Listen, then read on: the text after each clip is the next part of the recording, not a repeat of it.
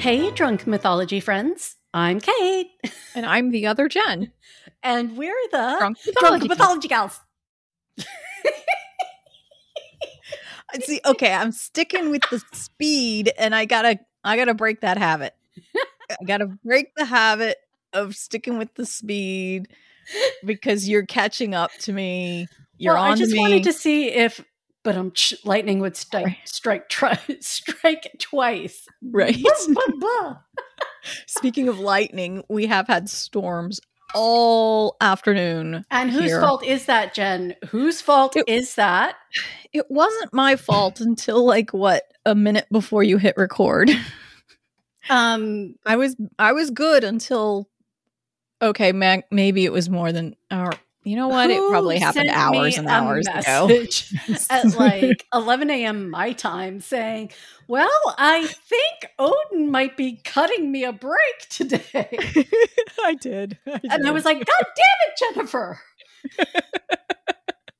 And it was probably another hour after that. I was like, okay, we now have the lightning and thunder and the summer storms and pouring rain. And yeah, okay. Yeah.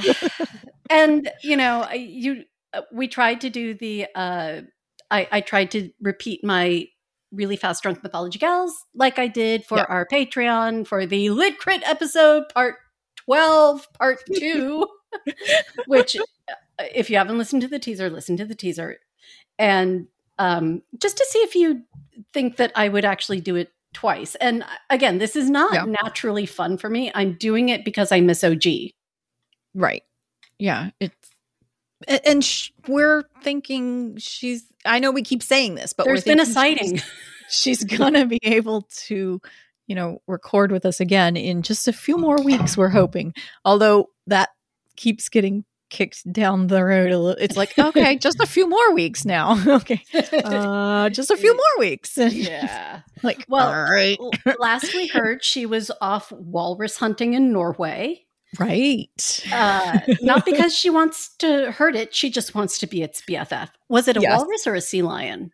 Oh, it was a walrus. I'm So it's pretty sure it's huge. Whichever it is, it's the and Freya, I am not trying to throw shade. This is just how they're describing you. Right. Right. There's a walrus sinking boat in Norway. Yes. But speaking of sinking and swimming, we got our pool last week. Oh, yay. That's the Hillbilly hot tub is in place. And of course, we filled it up and jumped in. And I enjoyed a beer floating by in my inflatable swan drink floaty. Awesome. I hope you're going to post a picture of it. I have the picture of it. Okay. And it naturally prompted all the bad swan jokes from OG. So to make another bad Zeus joke, we're going to seize the bull by the horns, i.e. the beautiful white bull who can swim several hundred miles without stopping, and talk about the myth of Leda and the swan. Oh, I don't know that I've heard of this one. You're going to wish you hadn't. Oh, but dear. Before we get started, can we please make proper sacrifices to Odin? Damn it. Okay, so right before we started to record, I ran to go get my snack. And we've talked about this in earlier episodes with me that I get yelled at for rattling snack wrappers. And I have to... There's very little that Kim doesn't yell at you about. Right. The most recent is I keep turning my head and like this, I'll be talking to the side and sound like I'm underwater. And I have to keep my face facing the microphone. And so I'm about to strap the damn thing to my head so that when I turn my head, it's still there. Yeah. So I went and grabbed a Welch's fruit snack. Hi, Welch's. I love if you'd your like to sponsor snacks. us, I mean, after you hear this episode, you never know. Might not, but I love these little Welch's fruit snacks. And we have these little, individual, it's like half ounce pack. I don't know how it's because we are children of the 80s and this is a fruit roll up. Sort of. Yeah. But I can't get this particular wrapper open. It's true. She was legit struggling with it for like 2 minutes while I was setting everything up. And it's still, it won't tear. There's usually a tear start point. This one doesn't have it. Smart Monkey uses tools. Right. Tools like scissors. Well, yes, I was going to say the next attack was going to be texting Violet to come bring me scissors or just help. She'd be like, Mom, it's over the little tear things over here. Okay, thanks. Right. Bye. She'd see it. And I'd be like, oh, I didn't see it. But yeah.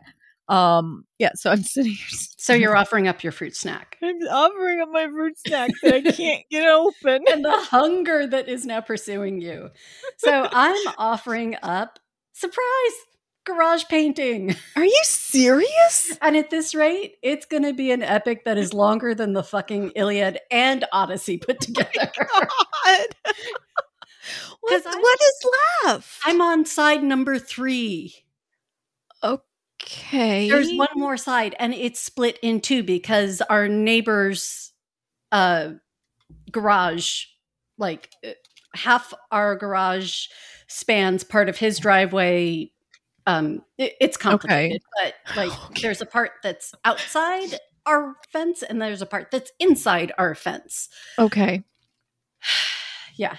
And the part that's inside the fence is right over where we trained the puppies when they were little to do their business, aka Poop Alley. Oh, dear goodness. Oh, my God. So, lovely, I told Eric lovely. last time I tried to rake that out, I got fucking sick. So you're going to rake that out and we're going to put AstroTurf down and pretend like it never happened. There and then you I'll go. paint. So, yes. Yeah. So are you drinking? I you better fucking believe I am today. So am I. Yay. We're living back up to our name or living down to our name. Which is it? What do you have today? I'm going with a classic. Oh. Because this story requires it. So I have Jack in my probably whiskey. Oh, nice. Cup. Okay. And I also have a big 32-ounce thing of ice water, which is the third one I've like devoured today because I'm so dehydrated from painting. Yes. Anyway. Yes. I have, we Pinnacle are recording. Whip? Yes, I have Pinnacle Whip. You knew this, right? You guessed right. Because of the time. It's late and I need something soft. Well, that's the last soft thing you're getting this episode. Oh my goodness. And it's a work night. It's not just late, but it's also a work night. That's not evil cackling on my part. That's just me fondly remembering the times when I may or may not have showed up to work still under a slight Chardonnay haze. Oh, yeah. Those were the 20s. Right? When Thursday night was Friday Prime. Oh my God. So let's go ahead with the disclaimer. So okay. I'm like scrambling to think of the notes right now. Didn't take the notes again. Oh, gee, please come back. Please.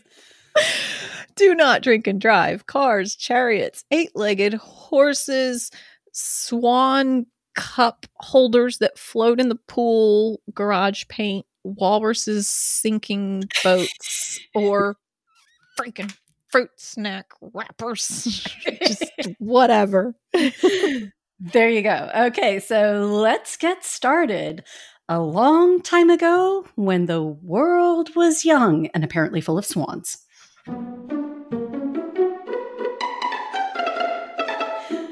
So nobody is going to be surprised when I say that I fucking got in over my head on this one. Not because I can't handle the brain exercise, but because I started making connections to all the things. And then I wanted to talk about all the things because honestly, Leda kind of ends up being the Kris Jenner of mythology. Oh. And I know the last name Jenner, but Kris I'm not Kardashian, sure which one is. I'm not sure which one Kris is. She's the mother of the brood.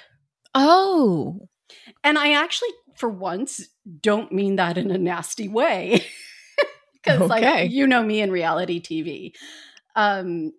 But I mean it in the way that some women, whatever or however, kind of end up being the hub of like famous spokes, like spokes or folks or spokes folks. It's DMG at night, man. Anyway, so just like Kris Jenner started out as Kris Kardashian, wife of the famous or infamous lawyer Robert Kardashian, who worked on the O.J. Simpson defense. I didn't know that. Oh, honey. Oh, yeah. Wow. We'll talk offline about that. Okay. And after he passed away, she married the former Bruce Jenner, now Caitlyn Jenner. And I don't care, but I am the OG Kate. So she better watch out how her ideological shenanigans fuck with the algorithms when I Google my name. Because man, woman, or swan, crazy doesn't discriminate. No, it doesn't. So just, I was like, yay, I love the fact she picked the name Caitlyn. And then anyway, so Kris Jenner also has famous kids: Kim, Courtney, Khloe, Kendall, Kylie, and I think there was a boy, but apparently don't ask me. I don't follow any of these people. And they're also their husbands and boyfriends. And the reason I bring this up is because once I thought of this, I'm like, you know what? Say it with me. Nothing is new. Nothing is new. Nothing. Nope. And the more I dug into the story of Leda and the Swan, the more I felt like I was trying to untangle an episode of Keeping Up with the Kardashians. Ah, okay. Because it turns out to be a fairly complicated myth. Aside from the one part where Zeus gets horny and turns himself into a swan to get it on, there are a lot of characters we kind of need to talk about. Well, only because it's kind of like influencers referencing influencers. I'm going to need a spreadsheet, aren't I? You're going to need serial killer string and push pins. Damn it. All right. I'm trying to do this because it's actually going to be easier this way. Okay. All right. So, main character, Leda. Okay. She is the daughter of Thestios, the king of Sparta. Okay. Now, that's right. She was a badass Spartan chick, because if you think back to our Olympics episodes, I did one about how Spartan women actually were far more free to indulge in physical education and running and sports and working out and kind of being I remember badass. Something about some of the women being allowed to do that. Yeah, it was mostly Athenian women who were kind of told to sit down and shut up. Got it. A lot of other places were, anyway. So Leda was daughter of Thestios and either Eurythemus or Eurythmics, or a woman named Laofonte, but probably Eurythmics, according to most of the sources. Okay. Now, there's Tyndareus, who is a prince of Sparta and eventually a king, but only after he survives being exiled by his wicked brother Hippocoon. Oh, my word. The name has me dead. That's the only reason I had to put the name in there, because Hippocoon.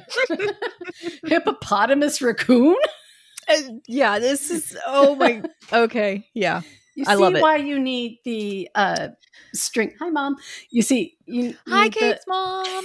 You need the string and push pins.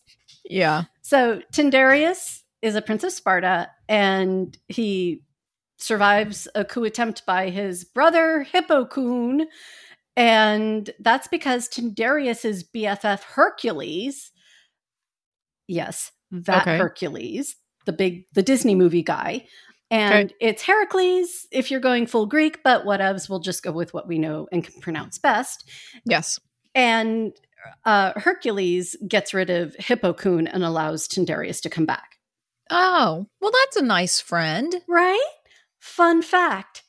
Tyndareus was also Penelope's uncle. Remember Penelope, the wife of Odysseus, who was into woodworking in a really big way?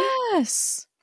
In for a penny. In for a Penelope, in for Penelope, a pound. in for a pound. Yes. Yep, episode 19 or 20, something like that. Sure.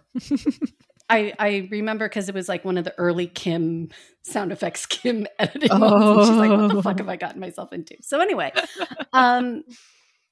so Tyndareus, once he becomes king, he marries Leda. Okay. So the first people we really have to remember, Tyndareus and Leda, husband and wife, king and queen of a kingdom within Sparta. Okay. Okay. So Odysseus ought to tickle your memory a little bit because he was the dude who went away from home for a 3-hour tour. I mean, the 20-year fiasco, otherwise known as the 10-year Trojan War, and that decade where no one would stop to ask for directions on the way home. Yes, I remember this. Okay. So this means we're talking about this myth ostensibly taking place around 1200 BCE-ish, if we really want to try and like pin down a precise date for the Trojan War era, which is debatable, but got it. Podcast for another time. So quasi-historical, quasi-mythological, probably somewhere near any town Turkey, i.e. Trojan War, and written up a couple hundred years later by Homa. My Boston's coming out. Circa 800 BCE. Woo, okay. So we're talking Trojan War era and Tyndareus and Leda. Got it. Back to the character list. When Tyndareus and Leda were probably newlyweds, there was a big political upheaval next kingdom over in Mycenae. You don't really need to remember that name right now, but just threw it out there. It produced 2 exiled princes who came to live with them, kind of as like foster kids. Aww. Agamemnon and Menelaus. Those kind of from medical problems. If you suffer from Agamemnon, call your doctor. If you experience of Menelaus for 3 hours or more. That's actually what they're going to call the female version of Viagra, Menelaus. Or their no, Menelaus is the male menopause. There you go. So you're going to hear the names Agamemnon and Menelaus again, mostly in the epilogue of this episode. So just put a little pin in them. Okay, so they got 2 like foster sons, foster people renting, hanging out, young, giving them kids. They're kids at this point. Oh, they're kids. They legitimately are young. Because Tyndareus and Leda are newlyweds, and say, you know, this kind of happened a lot. Like they would take in noble foster kids who were either exiles or sent away to learn from someone else, blah, blah, blah. It was a big thing pretty much through like the early modern era. We're talking like 1700 CE. So, yeah. So the next character we need to remember is Nemesis. We heard that name. Yes. And she was from the Echo and Narcissus episode, Worst Daffodil Ever. Right. And I forgot who she was. Okay, so remember Echo and Narcissus and the dude whose name I forget who was turned down by Narcissus. And I totally realized that I forgot to make a dirty joke about the sword he gave Narcissus and that Narcissus returned. And then he used that sword to kill himself. I mean, gutter meat brain. Where was I? Okay. But Nemesis is the goddess who exacts retribution from mortals who have become too prideful or arrogant. Got it. Okay. So when that dude was dying and he's like, Nemesis, I call upon you. Gotcha. Fuck Narcissus. And then when Echo was like, fuck Narcissus.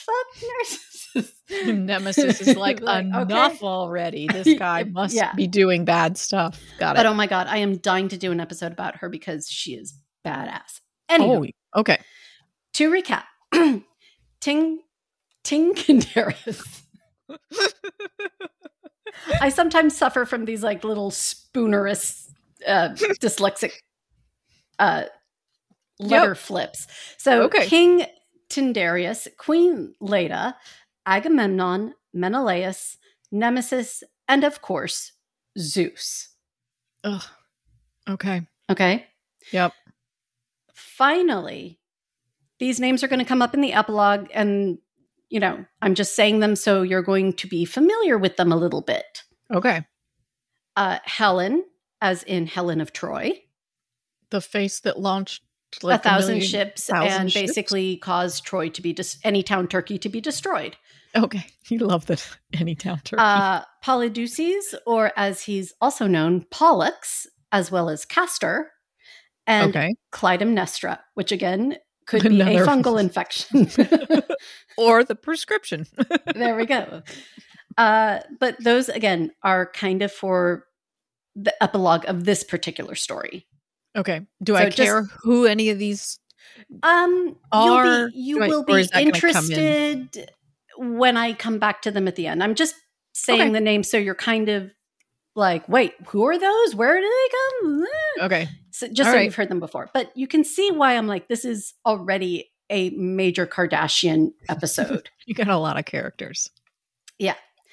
Okay. So the gist of the myth of Leda and the Swan is that one evening, Leda and Tyndareus have sex. Okay. Then later, Leda goes to bathe in a nearby river, which I guess is easier than waking up your maids to haul bathwater up by the bucket. Zeus sees her and is like, hot damn. And for whatever reason, he turns him into a swan and has sex with her. In swan form. Kate. I repeat, in swan form. This is not a drill. This is bestiality accepted as part of the great founding mythology and canon of Western civilization. This is so fucked up. This is so fucked up. Oh my God. But you want to know what's even more frustrating? It gets we worse? don't even have a good retelling of that little get-together like we do with Io or Europa's story. Oh. Yeah, because nobody can figure out how to explain it. Most of the references are secondary remarks. Characters telling the story within the story or just mentioning it. Even fucking Ovid. Oh my God. Even that soft-boiled motherfucker who should have been there, dare I say it, in the clutch. Oh my God. Oh my God. Oh my God. And he's just like, yeah, Helen and Paris were talking about Helen's mom, Leda, who got fucked by a swan named Zeus. What the fuck? Yeah. Like, yeah, what the fuck, Ovid? The one time I was counting on you, you fucking let me down. There's like literally only one little bit from Ovid I can drag into this, and it's a super cringe moment when Paris is praising Helen's beauty. So, other Jen, if you will. Oh, crap. Oh my word. Looking at this, seriously? Oh, okay. I have not had enough vodka yet for this. You know what? It's a good thing we don't believe in hell, because otherwise we'd be headed right there. Oh my God. Okay. Breasts whiter than pure snows or milk, or Zeus's feathers when he embraced your mother, Leda. Oh my God. Paris is like, nice tits. They're really white. Oh, just like your mom when she got fucked by a swan. Oh my God. Now, oh my God. Okay. Even while I am sitting here stewing in my rage and trying not to throw up in my mouth, I'm still thinking of how to make my Ravenclaw bestie happy. Yeah. I am doing this all for you, Jen. Sure you are.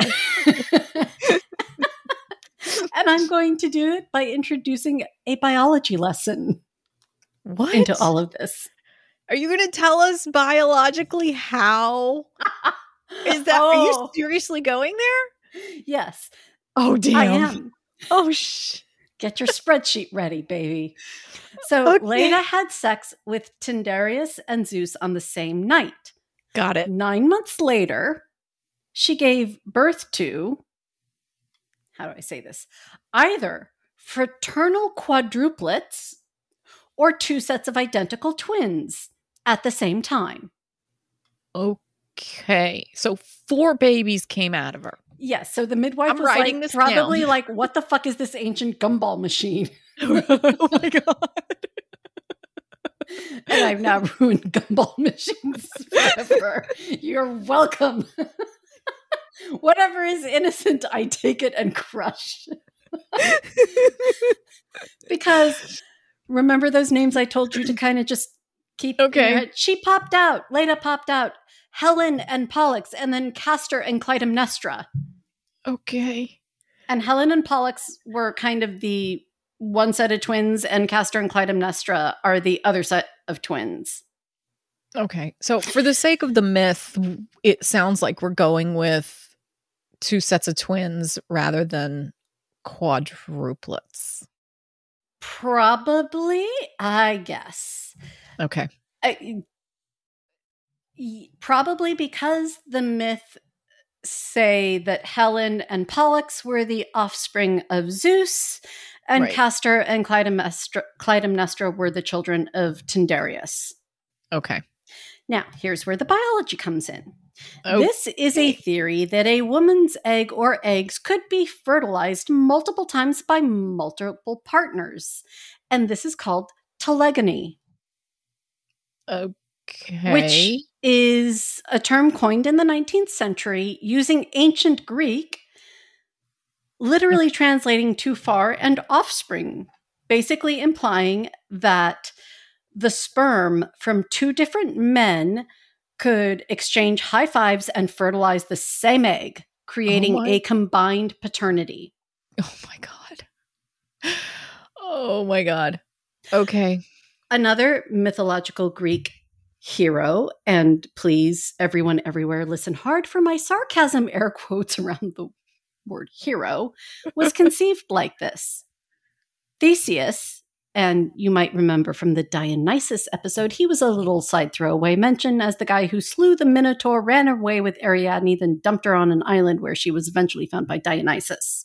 Oh, that sounds familiar. Supposedly, he had both a mortal father named Cleopompus. Cleopompus? Oh my Cleopompus. Okay. And a divine father who was none other than that shady piece of shit Poseidon. Oh, yeah. And one day we're really going to dive into Poseidon. Diving. This is what you get when we record. Sorry, listeners, we do love you and we really are trying. So maybe it's just me, but isn't that symbolic of two dicks just creating an even bigger dick? Oh my God. Cleopompus and Poseidon. Oh, okay. Anyway, it was Aristotle, a student of Plato, and the guy who was the original stan of Socrates. Remember the asshole philosopher series? Yep.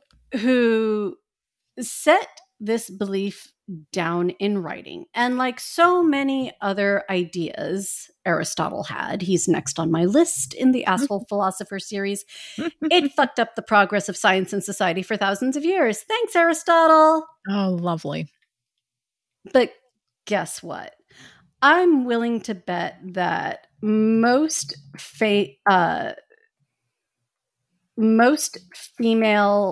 romance writers, without being aware of this bizarre little theory of super bro sperm potency, were like, yeah, no, that's not how it works. Because like fucking clockwork, in every goddamn menage and reverse harem story I've seen, no one is like, dude, whatever kid she pops up is going to be both of ours biologically. The guys are like, well, whoever it is biologically, it's ours emotionally.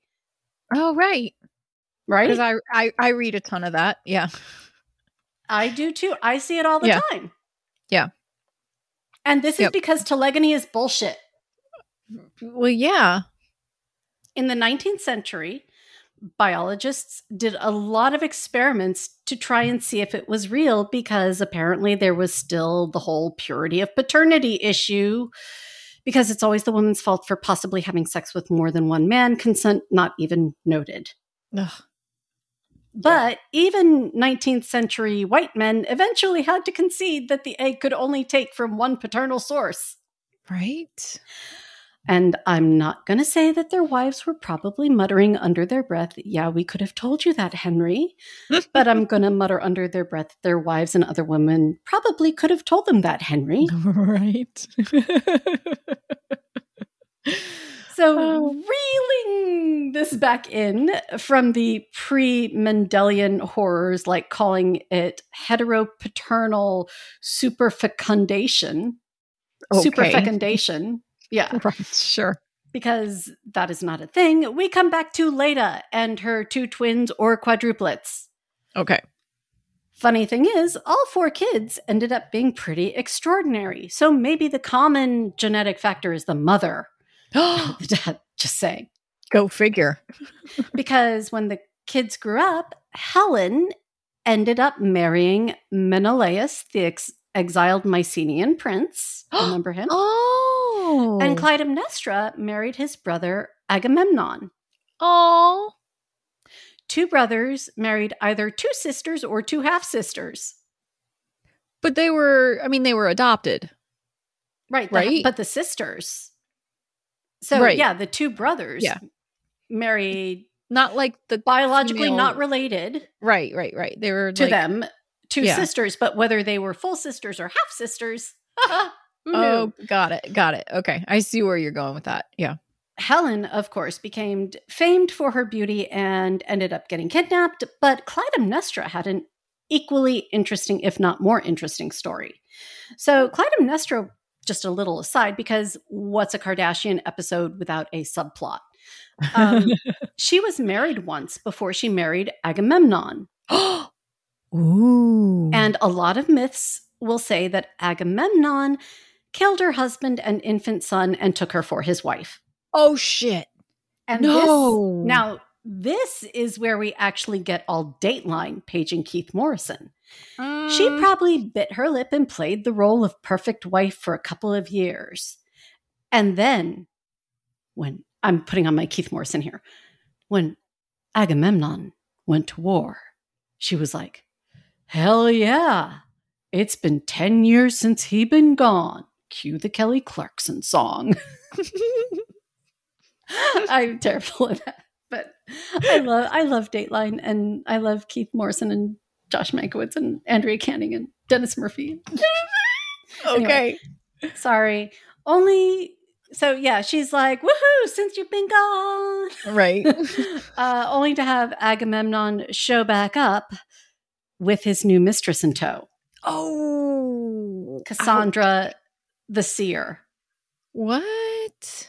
Yeah. Clytemnestra loses her shit and kills them. Allegedly. Both of them. Euripides, the ancient playwright, is like, yeah, she took a butcher knife and went at it. And Homer's like, her involvement is suspicious but somewhat murky. Oh, my word. Okay. Another thing for another time. And also, at the end of the Trojan War, Helen gets repossessed like a car by Menelaus and brought back to Sparta after her little vacation in Troy. Oh, my goodness. It's like the alternate ending to Thelma and Louise. So I guess there was a lot less drama there. So much speculation for another time. But see why I said this is a Kardashian thing? Leda is Chris, and her kids are all the drama. Yep. Wow. Okay. So let's switch over to the boys for a second, because you've got Pollux, who's also known as Polydeuces. And you might have heard the phrase Castor and Pollux. No. Okay. Well, it's an Indo-European twin brother prototype, which it may be in the Arne Thompson Uther fairy tale index, because you've got Cain and Abel, Romulus and Remus, the fucking Gemini constellation. Oh, wow. Did you ever read Highlights magazine? Yeah. Goofus and Gallant. Oh, shit. We've talked about them before. Yes. Damn. Yep. Is this the root of it? Wait, what? Which couple came first? Cain and Abel? Were they written down first? You know what? None of the ones I've mentioned here were first. Oh, damn. There are stories that are even older about the twin brother thing. Because nothing is new. is new. Damn it. Okay. That could be a rhyming slogan for 2022. 2022 and nothing is new. Now, before we go any further, and we do have a wee bit further to go, let's go back to Nemesis. Oh, right. You Remember mentioned her. Yeah. But we didn't establish her relation to this story yet, correct? I'm about to do that. Okay. Because there are several ancient sources that claim that Zeus was actually hot for Nemesis. And in order to get away from him, she turned herself into a goose and flew away. Oh my goodness. And honestly, that's not a terrible choice, because have you ever pissed off a goose? No means nothing to a goose. Right. Yeah. Yeah. But Zeus changed himself into a swan. Oh. Not a gander, but a swan. And he flew after her and fucked her bird style. Oh my God. Now, Other Jen, while I talk for a moment, I'm going to need you to live Google, because I don't even know the answer to this myself. Can a goose and a swan can they mate? Reproduce? Okay. All right. Because, and while you're doing that, I'm going to mention that, you may have heard of Romulus and Remus, because they were suckled by a wolf who was probably like Fenrir's grown up and left the house, and he's off at college, and I'm paying for this college degree, and all he's going to do is end up setting up a smoothie shop. Right. And but Romulus and Remus, so many twins. Yeah, we'll have to do a deep dive on twins at some point. So, okay, I have your answer. Yes. According to BBC.com, we'll count them on the list of credible. Fairly decent on the fact checking, yes. Yes. It is not unheard of for geese to mate with swans, with the offspring of a swan and a goose known as a swoose.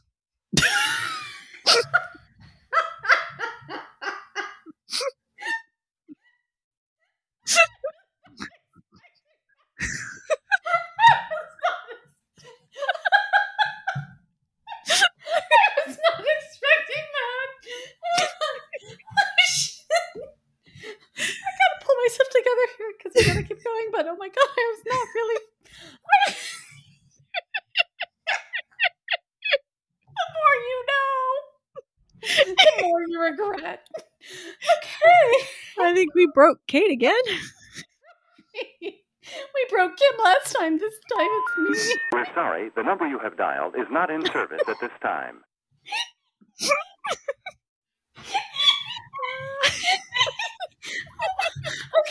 Okay. Do we need to pause and do our little... No, I'm going to keep going. Okay. I can do this. All right.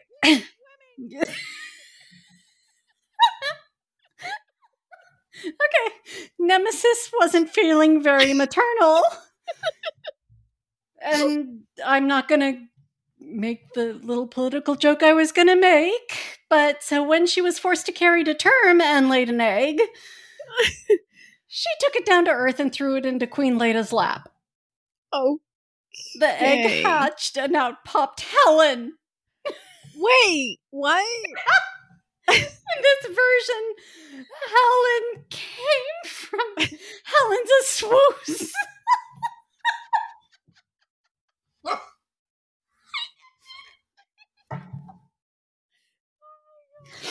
Okay, so yeah.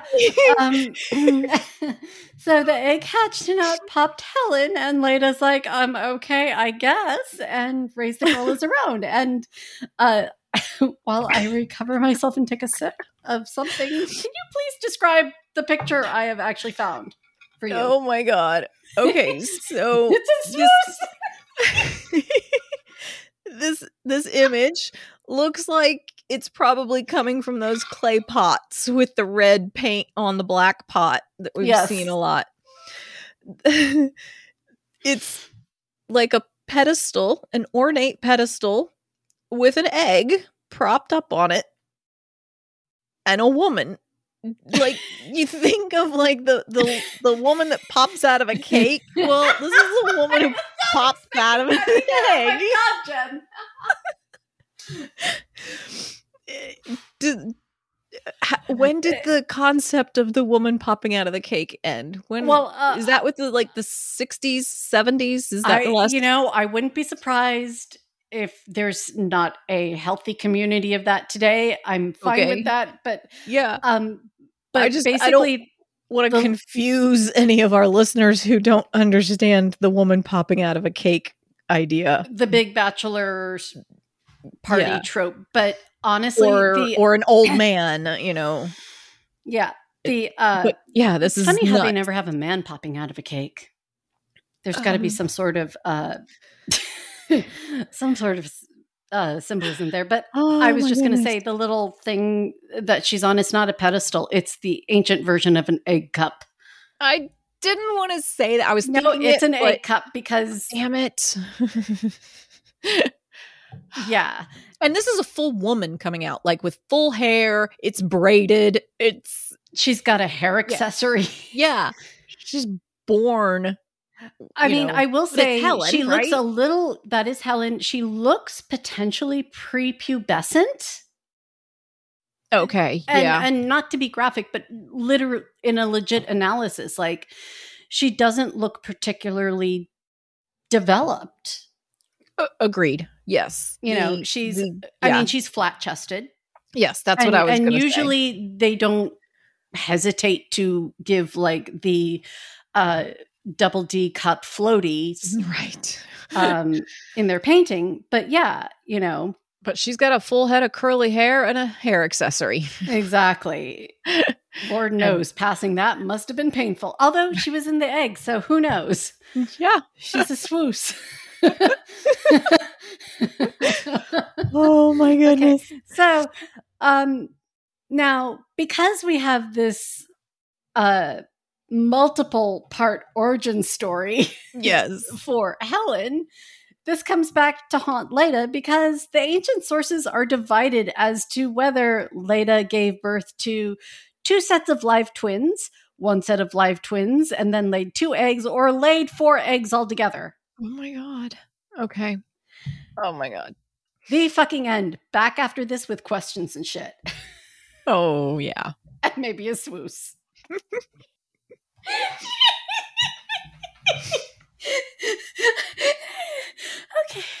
Okay. We now return to the Drunk Mythology Gals for part 2. Questions and shit. You good? No. Did you think we were done? Yeah. Nope. I thought we were gonna do... No. What? Because doing it bird style is an issue the ancients debated, even when depicting Leda and Zeus in art. Oh no. And it didn't stop with the exchange of scrolls and literary debate around the Mediterranean. Oh. Yeah. Several ancient sources believe that Zeus impregnated Leda by sticking his beak in her... Okay. Fine. In her fucking vagina. Oh. Which means he was vomiting sperm. Right? Into her vagina. Oh my God. Oh, that's not how science works. My life is complete hearing you say that. But here's the thing. So remember last time we talked about Narcissus and how I think there might have been actual like reality sort of communal gossip based roots to this? Yes, I remember that. I think there might be a similar case, and I'm going to pose this theoretically and hypothetically because this is me literally spitballing, although I do have a little bit more reference than, I don't know, George, what's his nut, have something about Mary hair, and why hasn't Zeus struck you down? I don't know. Because it could be, if I were to deconstruct this, possibly an ancient noble woman named Leda or something like that had a master ceramicist or pottery maker make her a dildo with a handle in the shape of a swan's neck or head. Oh. Because there are actual surviving texts that describe women chatting together, comparing ceramic dildos, and wanting to know which potter made that awesome dildo. Can't you let me borrow it? Oh, damn. Okay.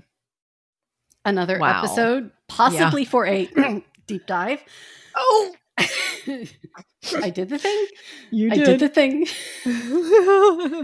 So imagine, you've got this woman with her they made the handles of drinking cups in the shapes of sheep's heads or bull's heads. They Right. put decorative flourish and animal flourish on a lot of things just because it was a thing.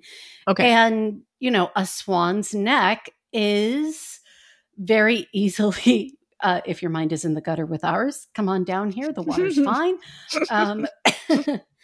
Don't mind the bacteria. They're they're bonding with us because they're like, we're everywhere that you want to go. Oh my God. But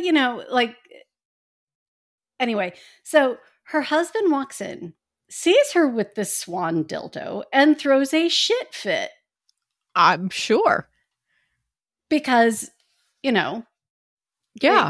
I'm not even there are 1,000 different ways their relationship could have been, but it's a big enough tantrum for whatever reason that the servants pick up the story and start telling it in the ultimate game of funny telephone.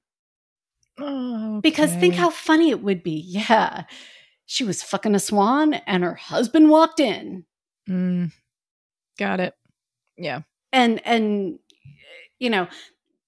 even though I have that little bit of papyrological evidence that eventually I'll share in another episode because it's too good not to share, Okay. about the women talking about dildos. And we do have, evidence, especially in these red on black pottery paintings, that there was a lot of kinky stuff going on back then. Yeah.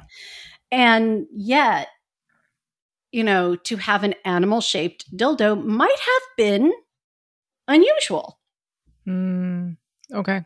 So, again, just throwing that out there because I want to challenge people to think of, just like in real life, something funny happens, you tell it the night that it happened to your colleagues at the bar, and then you put it on Facebook, and then somebody on Facebook tells it to someone else, and 3 weeks later it's a meme. Right. So again, whether it's news or history or mythology, never hurts to say it probably wasn't aliens. What could it have been? Right.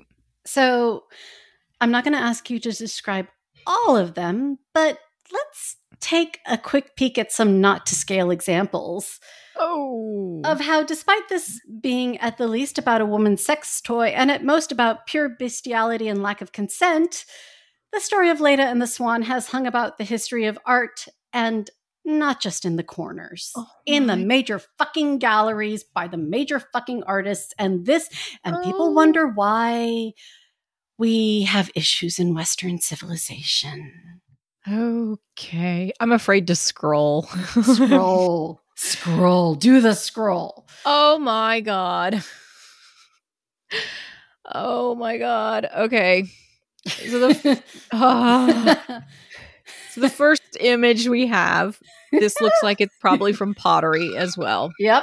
It's that same reddish orange imagery on a black background. Yep. It's called red figure pottery. Okay. It's a woman. You can actually see the lettering above her head. That's a lambda, an epsilon, delta, and an alpha, Leda. Oh my word. That's her name Yep. in Greek letters. Yep. Is it Greek? Those are Greek? It is. Oh, I my actually goodness. know enough Greek alphabet to be able to read letters. Oh, my word. Okay. So it looks like she's Frenching. French kissing a very large swan because it's proportionally not really smaller than her. I mean, look, I lived in Boston, walked in the Boston Garden where we have, the swan boats because there are a lot of swans there. Mm-hmm. A couple of those motherfuckers are pretty big. But not this big. I'm 5'1", and Okay. we don't know how tall Leda is. Yeah, I mean, but assume like maybe she was between 4'9" and 5'1", Okay. and maybe 100 pounds, and then you've got like a 50-pound swan coming at you. Got it. It's not. It's the scale of like a Rottweiler. Short but stout. Yes. But it's exaggerated, but it's not that exaggerated in terms of size. Okay. From my perspective. Yeah. Only because I've been chased by geese before too. Yeah. My eye cannot stop looking at and asking what the heck this little ladder looking thing is above the swan. What the hell is that? I nice actually little don't straight know, lines. but I could probably find a more detailed analysis. We'll check in on that offline and include it in the not to scale post. There's some little image with nice little lines and arrows. It looks like something out of a geometry class. Well, it looks like a washboard almost. But, or maybe it's the scale. Well, speaking of scales, if you want to see the pictures that we talk about, you can go to our website, drunkmythologygals.com, and check out other Jen's posts, Not to Scale, where she takes the images we talk about and shares them so you can, whether you want to or not, follow along. I'm behind on a few of them, but I'm catching up on the old ones. They're not to scale and not in order. They're not in order, and that is my suffering. They are not in order. And that is my joy. Yes. But yeah, this one will probably take another day or two before this Frenching one. the swan. Yeah, Frenching. Oh my God. Okay. Things you never thought you'd say in life. Oh, the next image. This looks like is this mosaic? Is that it the is right a mosaic, term? Yes. With all the little itty bitty tiny pieces of Yep. It is a mosaic, and it's from Cyprus. Okay. And it is Leda. You got a backside view of her with barely. Not a bad backside, I'm saying. No. She looks great. She's fabulous. Stunning. So you see her bare back pretty much. Mm-hmm. And then the swan is being an asshole. Yeah, is just like whistling at her or whatever. I don't know what it's in this. He's grabbing her wrap. Her wrap, basically. Okay. He's being, like I said, he's being an asshole. He's doing what swans and geese do. Okay. And making life miserable. Yeah. Let's see. The next one, we got another mosaic. This one's a little more abstract, I feel like. I think it might be the angle, because like if you zoom in, you can sort of see she's got him by the neck. Oh, I see that now. Yes. Okay. And we can't see what her other hand and one hand is we have another backside naked view, and we can't see what her right hand is doing. Nor can we see his bottom quarter. Yeah. Moving right along, scrolling Scrolling. Oh my word. We now have a Roman oil lamp. Oh my goodness. with an interestingly placed hole Oh, on the my swan. goodness. Oh my goodness. And the position that And Leda... notice Cupid or Eros. Oh, wow. This one feels a lot more graphic. Just wait. Because Because yeah. after if you keep scrolling, we're going to enter Roman statuary. Statues. Okay. Yes. Okay, so now we have a statue. Is this where's the head of the goose? Where the swan? Where's the head? I can't tell where the head is. The head is between her boobs. Okay. Just like you've seen in... Okay. You can go to P-Hub and... Oh, thank you. or you can see it a lot of different places. Strip clubs, PORN Hub. You can... it's... Yeah. Okay. His long, narrow neck right between the boobs. Yeah. And the body of the swan, the Leaning angle against... of this photo, it could be hiding some things, but oh my goodness. I would say this is not a procreative pose. Okay. This is more like, how you doing? This is more like, you ready to go again, baby? Oh. Okay. Anyway, moving along. We have a fresco from Pompeii. Oh. Now this is graphic. She's sitting on a bench and the swan is on her lap, looking very busy. Yeah. And her legs are spread, by the way. Yeah. Yeah. Oh, wow. Now we move into the cradle of modern Western thought, i.e. the early Renaissance, and early modern art. Please continue scrolling. Okay. So now, all right. So now we have, this is obviously a painting. Were the others paintings? Frescoes. We had a fresco, a mosaic, and ceramics. Yeah. Okay.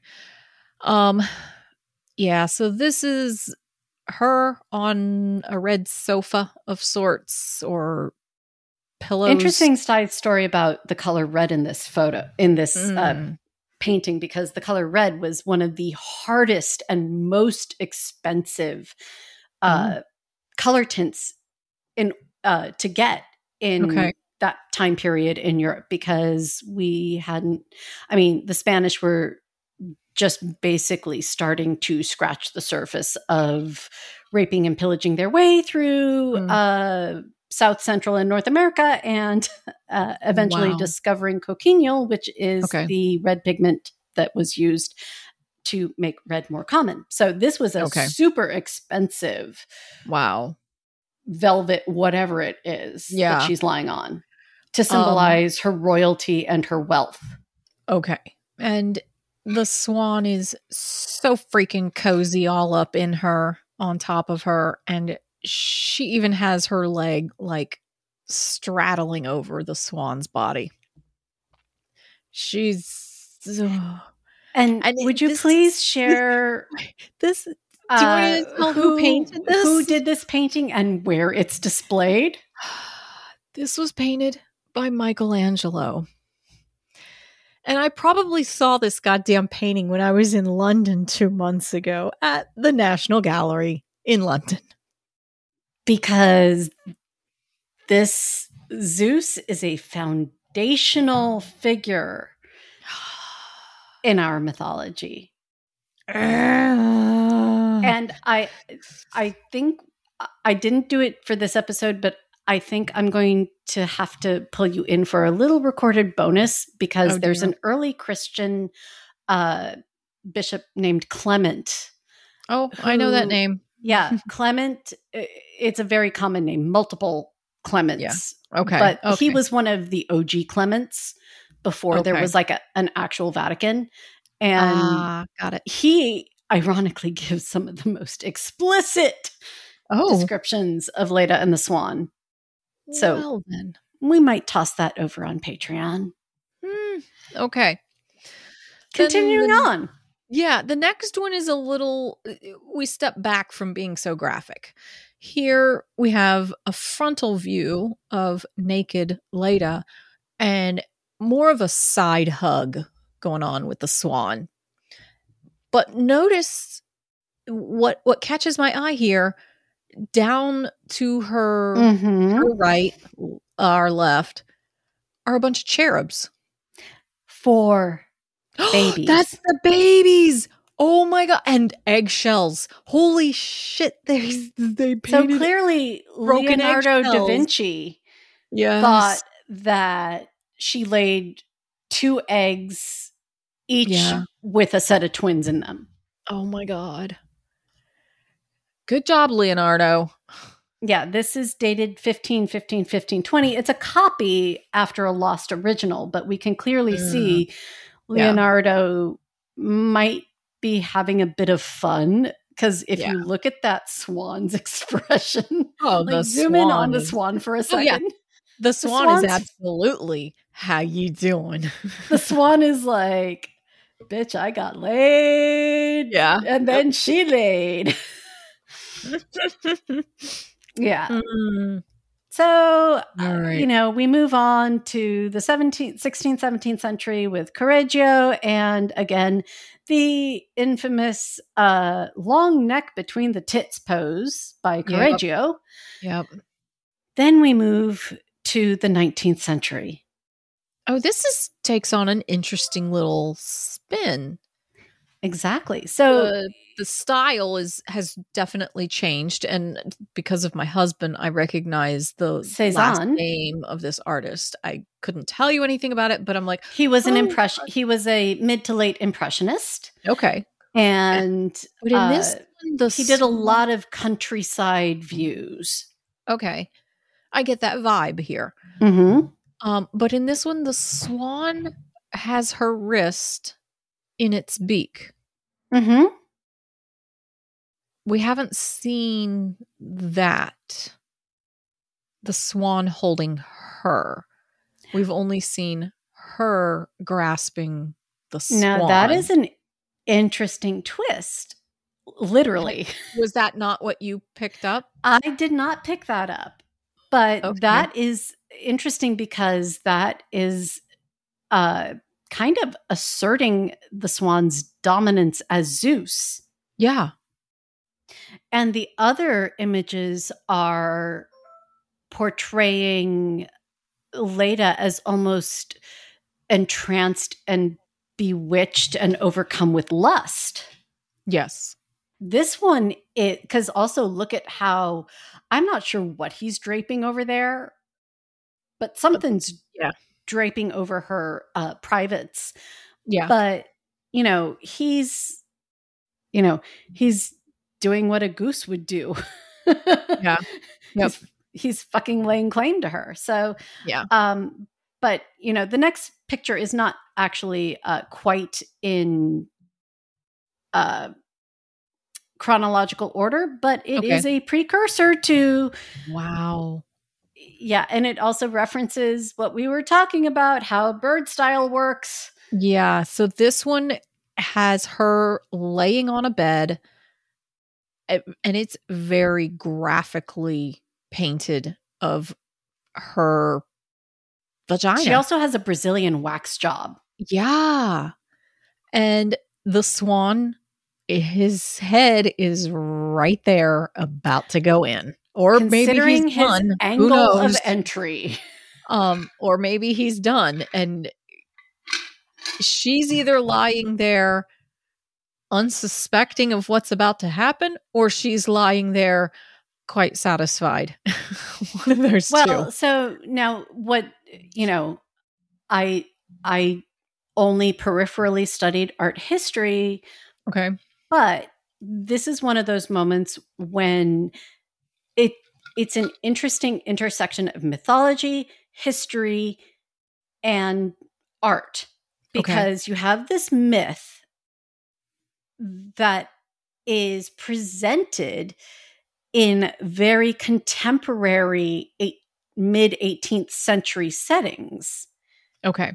You know, she is sporting an 18th century hairstyle. She is lying on an 18th century style chaise with velvet curtains. Ah, I see what you're saying. Her dress is 18th century. And clearly the wealth of the setting is meant to indicate nobility. And also it's meant to possibly, because our French artists especially were famous for this, a little bit of socioeconomic side-eye at the indulgence, debauchery, and degeneracy of the wealthy and nobles. Okay. Because we're T minus 30 years, 35 years from the American Revolution and T minus 40 years from the French Revolution-ish. Okay. You know, because it's around 1780 that we start hearing the first rumbles of like, got it. Not quite off with their heads, but let's take a look at this. Gotcha. So, you know, this is mythology. So it's a safe presentation of a critique. Just an interesting little aside there, because that's why, you know, these boring, quote unquote, you know, historical paintings actually have a lot more to them once you start to understand how everything's connected and it all comes back to Kris Jenner. Oh, goodness. All right. Yeah. So you have just a few more images here. Yeah, we can. The only one I really want to do is the 1996 one. Oh, dear. Yeah. So there's like the next one looks like it comes out of a fairy tale book, the way it's painted. It's got flying fairies and swimming. It has cupids and children and cherubs. And a swan. And, 1895, Jean-Léon Gérôme. Yeah. Okay. But not graphic at all, not worth describing. Yeah. It's kind of odd. And then I'm going to just briefly hit the very last item. We're dwelling on the 1996 one. Yeah, well, I was going to come back to it. Okay. I'm going to do them out of order because, this last one it's a sculpture that I can't even make heads or tails of because literally, oh my God, I think I can make out it's a bronze shape of the female. I think I can make out Leda. I can't. The rest of it is just. It's not a large sculpture. It looks like a tabletop bronze. Okay, and it's by Massimiliano Soldani from 1725. Yeah, I'm wondering if I can make it any bigger. If you go to Wikipedia, the Wikipedia link down below, that's where I got the images, because they have like the big catalog of images there. But, you know, again, we have a fairly explicit scene of bestiality. Yeah. That ironically and interestingly would have been in full view of the treasured precious virgins. Because remember, these artworks weren't in museums, especially pre like 1800. Okay. You know, these pieces of art were in noble houses, were in palaces, were in mansions, like, you know, and these are just the big famous versions of Leda and the Swan. Leda and the Swan is a theme that goes on and on, and it just keeps giving and giving. Oh boy. But yeah, so, you know, again, we have this conception of these super innocent, you know, virgin girls, and yet they see these paintings and sculptures and bronzes of, you know, not just Leda and the Swan, but all the other mythology. And, you know, if you don't live on a farm, this is how you learned how things worked. Yeah.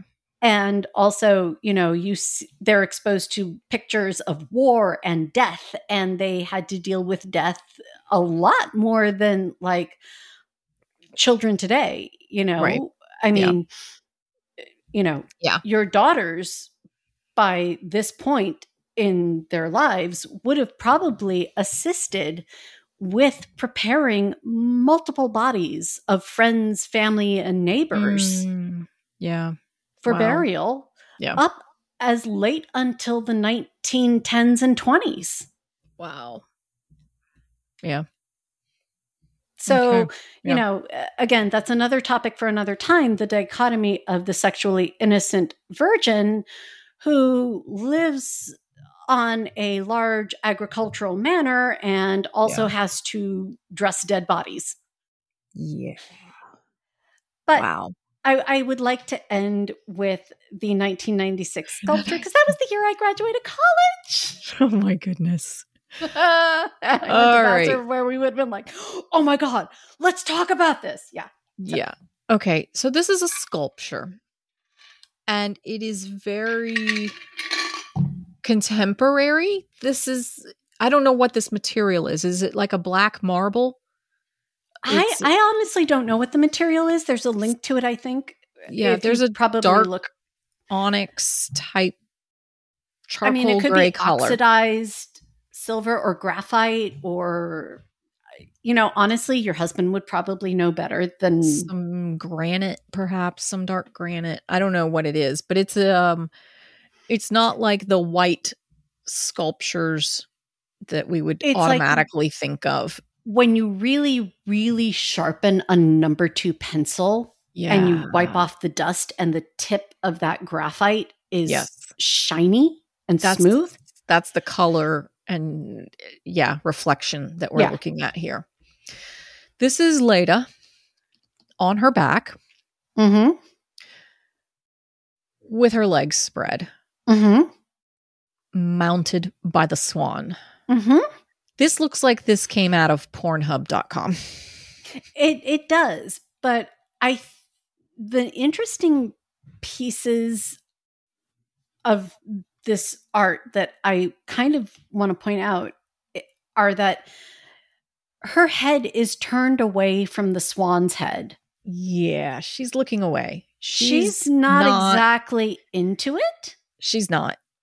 And he's got his claws almost digging into her torso, and her hand, the one we can see, is grasping it almost as if it's trying to pull away. Yeah. This doesn't look consensual, and I think that's the point. Yeah, it doesn't at all.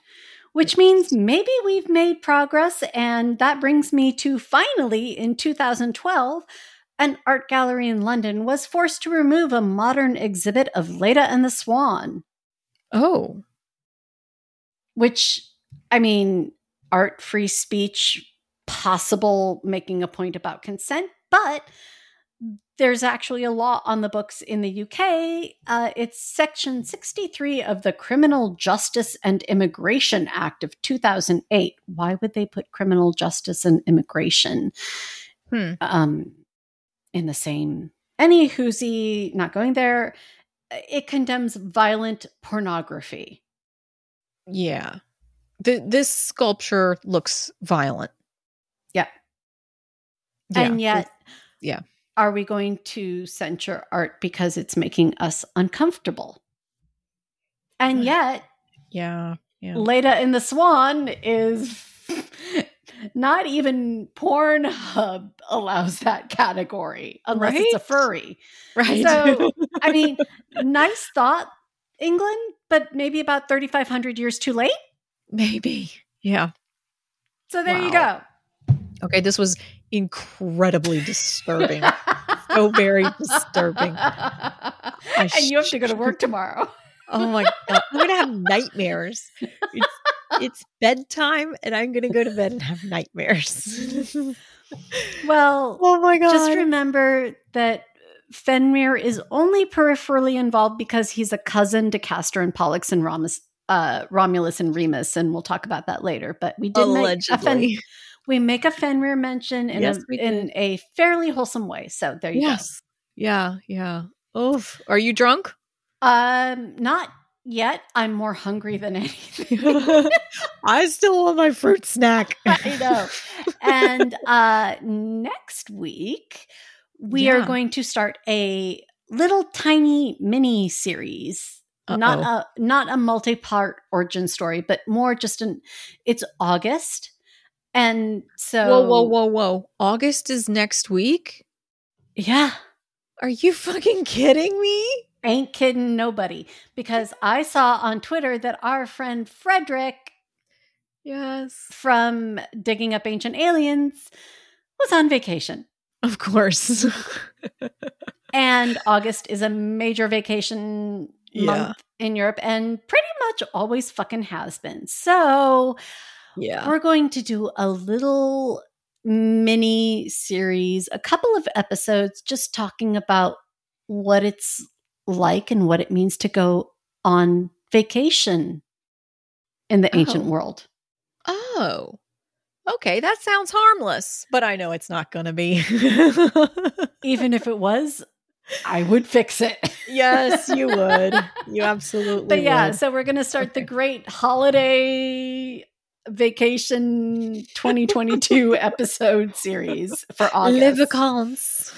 Les vacances, très bien. Très merci, bien. Merci. Bonjour Duolingo.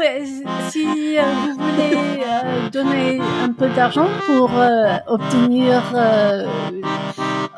30 secondes ou bien 1 minute et demie pour...